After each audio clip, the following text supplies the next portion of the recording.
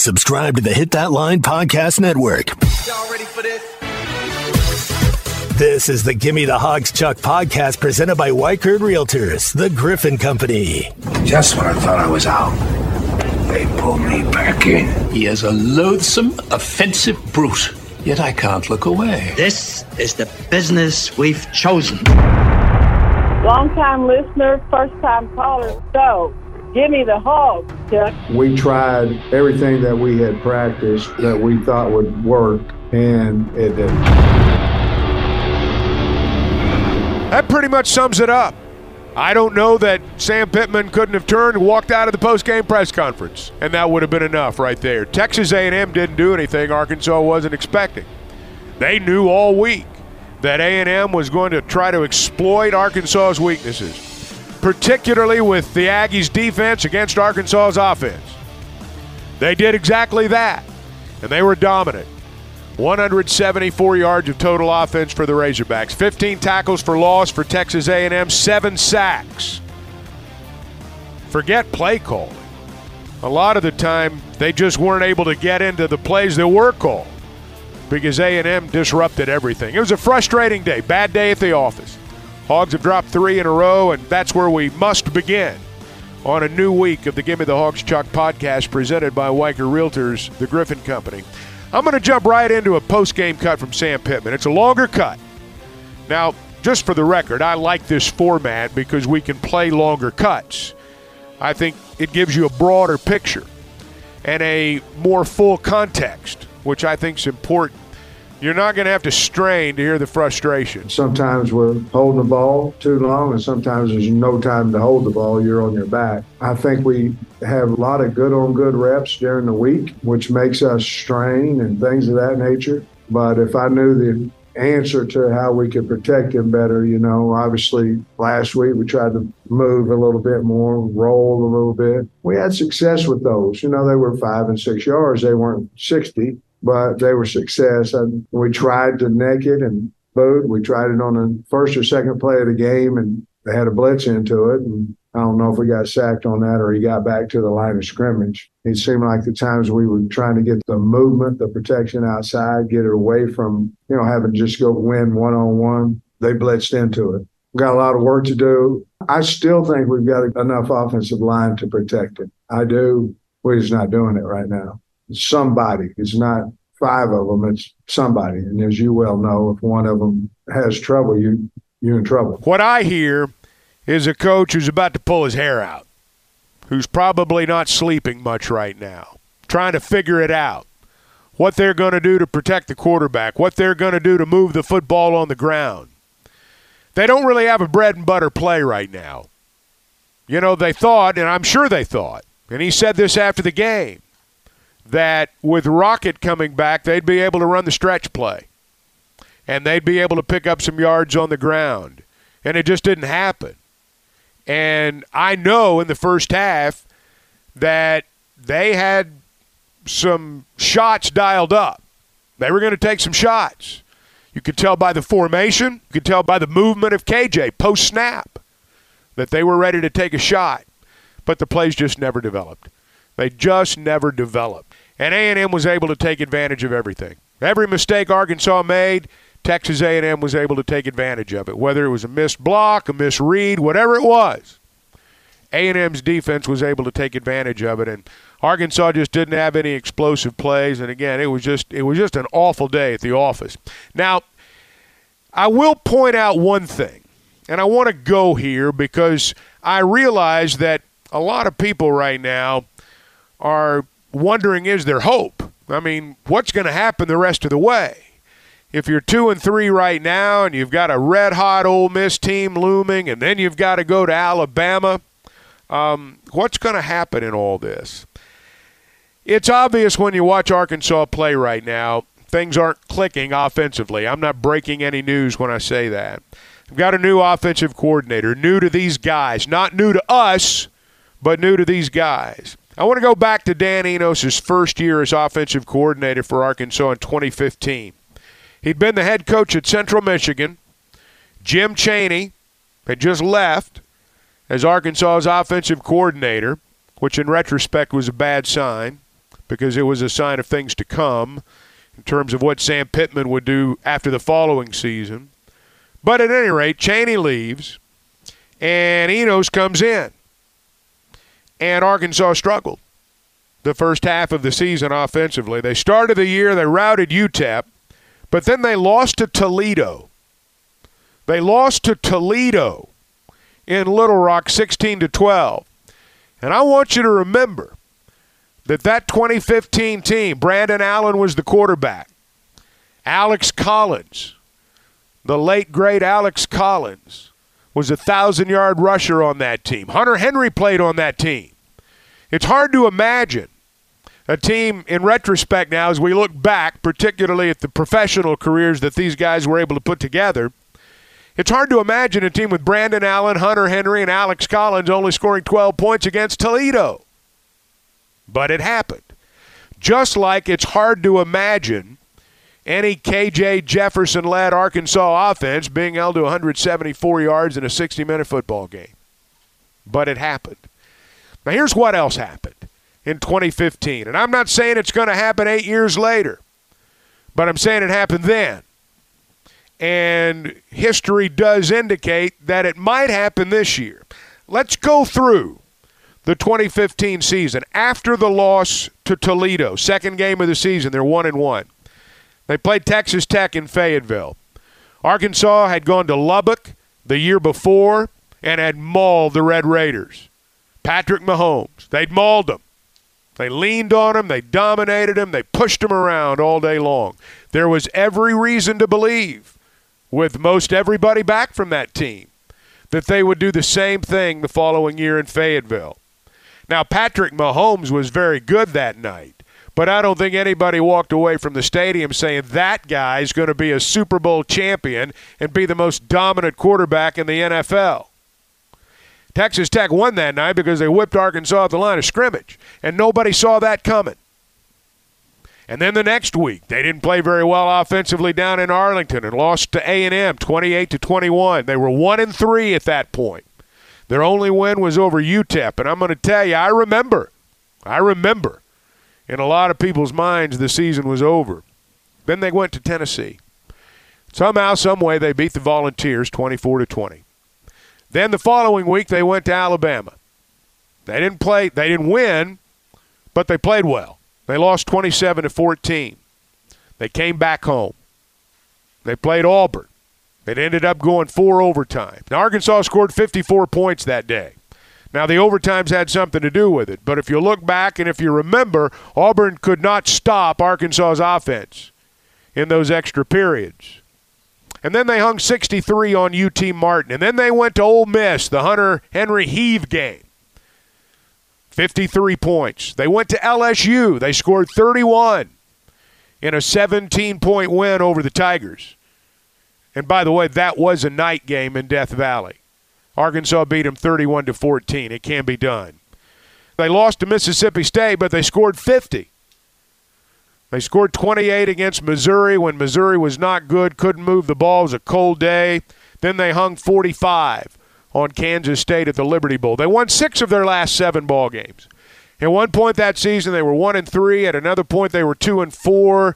And there was more than a time or two in the first half of the season when they appeared doomed. But they were able to turn it around. Now, I'm not saying that's going to happen this year. I'm not saying that, this thing's not going to go south. I don't know.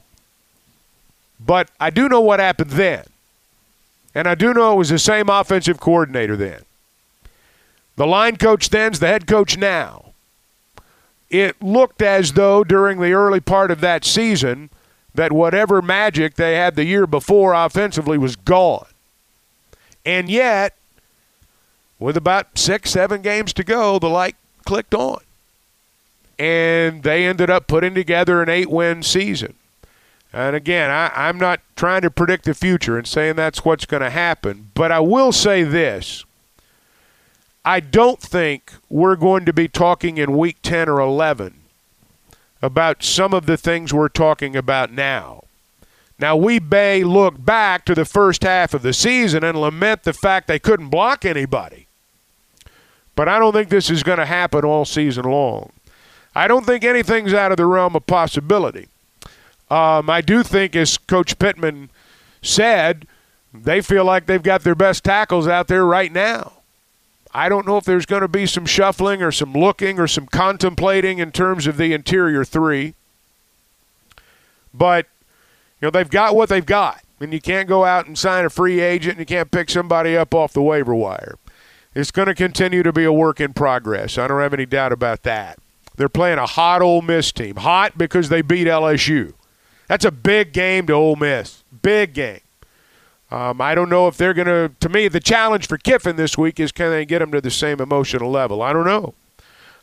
They're not quite as good up front defensively, or at least they haven't been, as what Texas A&M is. Doesn't mean they won't be Saturday. But so far they have not been. And perhaps that bodes well for the Razorback offense too. You're listening to the Gimme the Hawgs Chuck podcast presented by White Herd Realtors, the Griffin Company. All right, before we go on, I want to pause and talk to you about my friends at White Herd Realtors, the Griffin Company. And I say my friends because it's beyond a cliche. And if you've bought or sold a home, and if you've done this with the same person 2 or 3 times, and they handle your business well, they do become your friend. Because you've entrusted them with the largest investment you're ever going to make, in most cases. And if you've gotten to the finish line without issue, that's somebody you can bank on. And that's what you get at White Herd Realtors, the Griffin Company. That was my experience as a buyer and a seller. Total professionals all the way around. Familiar with the market, understanding, communicative, which is very important as well. I got all those things at White Herd Realtors, the Griffin Company, and I think you will too. Now, they've got an office in Fayetteville. They're in Springdale, Bentonville, Fort Smith. They're servicing Missouri now, southern Missouri, north central Arkansas out of their office in Branson. And you can always log on to WhiteHerdGriffin.com. And by golly, give me those hogs, Chuck. Oh, yeah. BetOnline is your #1 source for all your betting needs. Get the latest odds, lines, and matchup reports for baseball, boxing, golf, and more. BetOnline continues to be the fastest and easiest way to place your wagers, including live betting and your favorite casino and card games available to play right from your phone. Head to the website or use your mobile device to sign up today and get in on the action. Remember to use our promo code BELIEVE, that's BLEAV, for your 50% welcome bonus on your first deposit. Bet online, where the game starts.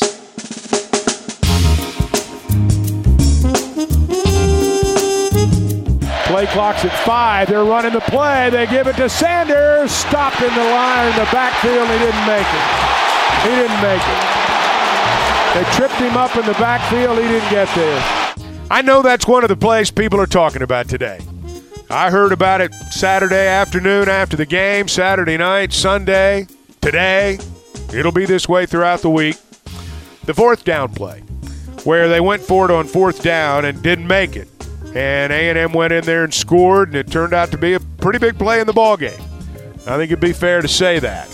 Arkansas did not put KJ under center, as a lot of people wanted him to do. And Sam Pittman was asked about it after the ballgame. And before we play the cut, I want to make sure there's an understanding of what went down in the post-game press conference. I hear people all the time say, why don't they ask the tough questions? All right, here's what happened. Pittman got up there, gave his opening statement. The first question was about the 4th down play. The first part of the question was, why'd you do it? Here's what he had to say. Sometimes you make decisions on how everything's kind of feeling during the game and things of that nature. And, we hadn't stopped them. They'd missed a field goal, but we hadn't stopped them. No matter where the starting point was, we had 3 timeouts left. I thought if we make the first down right there, that we could go down and either cut the lead to 1 or take the lead. When we missed cut off on the backside and Rocket got hit on it. And then we had them 3rd and 12 right after that. And I'm thinking, okay, we're going to be fine. And they were almost out of field goal range, all those things. And they get a first down and score with 12 seconds left. The worst thing could happen off of certainly missing a 4th and inches. But that was a thought going into it. We hadn't been able to stop them. And I thought, we might could take the lead knowing they had the ball back as well. I know there's a risk, too, if you don't make it because you're sitting there at the 40. I just felt very confident about our short yardage. We had a really nice game plan. I thought we'd make it. We just didn't. That's the long version of the answer. You've probably heard it in more soundbite form since the game ended, but that's the long version of his explanation for that. Now, the question was asked, and the question was answered. You can decide for yourself whether you agree or disagree with the answer. We all have that privilege. You've certainly got that privilege. But for those who say questions aren't asked, it was asked, and it was answered. And then the second question of the post-game press conference was, why didn't you have KJ under center? Honestly, if we felt better about him sneaking, we would do that. And there's your answer. And it should have been obvious all along. If they thought it would work, they'd have done it. It's not like they're trying to not make the first down. It's not like they're all trying to have everybody second guess them all week long. I mean, they're trying to get the first down. And it has become clear, very frankly, that they don't feel like that quarterback sneak gives them the best chance to get the first down. Now, again, you can agree with that. You can disagree with that. You can debate over what that means. But, again, the question was asked. The question was answered. They didn't feel like that gave them the best chance to win the game.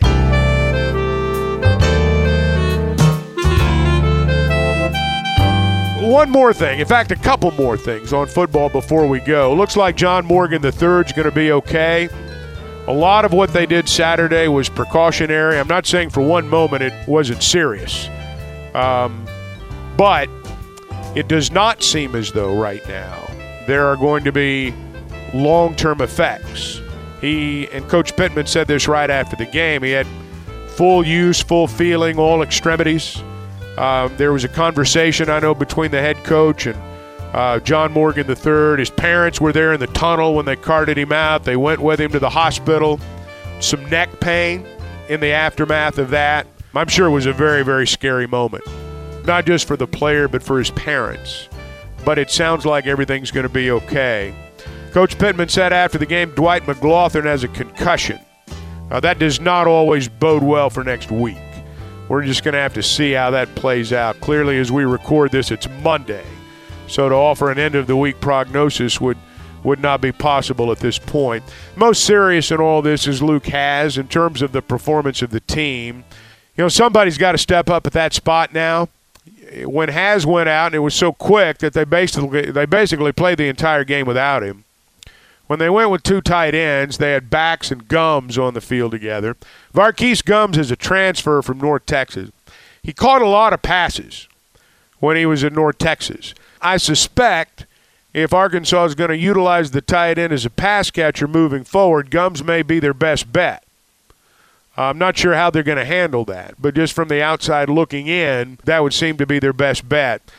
Man, Luke has a great player, and it hurts to lose him, but it is part of football, and I'm sure he'll come back better than ever. This is not the type injury that's going to require it's a lengthy rehab, but it's not like, having a knee reconstructed or something of that nature. You hate to say routine, but it does happen routinely in football, and it sounds like he should be good to go next year.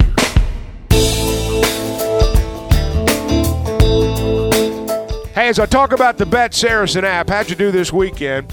It seemed to me like, from the outside looking in, it seemed to me like, particularly in some of the NFL games, there were some surprises as it relates to the spread. I was reminded over the weekend how it's not that hard to pick winners, but picking the spread's a whole different ballgame. And if you're going to be the most informed, I know you need to download the Bet Saracen app. I know there are a lot of national sports betting apps. I hear about them all the time. But also know there are laws in Arkansas that keep a lot of those betting apps from operating within our state.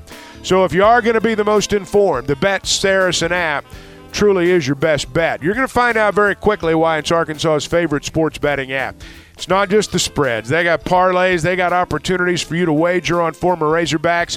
Or if you're just one who likes to place a little wager on the game you're watching, you really do need to download the Bet Saracen app. If you've not done so, do so today. They've got a how-to-play video they'll get you ready to roll. Speaking of the Bet Saracen app, Monday Night Football tonight, the New York Football Giants hosting the Seattle Seahawks. Seattle -2 all the way across the country, playing in the Meadowlands tonight.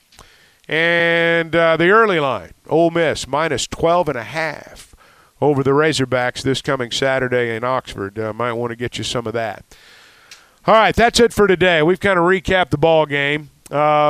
We probably could have done it in about 2 minutes and simply said A&M had a great game, Arkansas didn't, and it's on to the next one. But we can't get away with that. It'll be an interesting week. I know people are going to have a lot of comments. Big ball game coming up on Saturday. They're having a collegiate golf tournament at the Blessings this week, and we're going to talk some more about that on Wednesday. Hope you'll be around then. Hope you have a great week. Until then, thanks for listening. Give me an H. Give me an O. Give me a G. Give me an S. What's that spell? Give me the Hogs, Chuck. Subscribe to the Gimme the Hawgs Chuck podcast. Go to hitthatline.com or search Hit That Line wherever you listen to podcasts. Don't forget to rate, review, and share. This podcast has been presented by Bet Online. This podcast is an exclusive property of Pearson Broadcasting. It may not be copied, reproduced, modified, published, uploaded, reposted, transmitted, or distributed in any way without Pearson Broadcasting's prior written consent. Thank you for listening to Believe. You can show support to your host by subscribing to the show and giving us a 5-star rating on your preferred platform. Check us out at Believe.com and search for BLEAV on YouTube.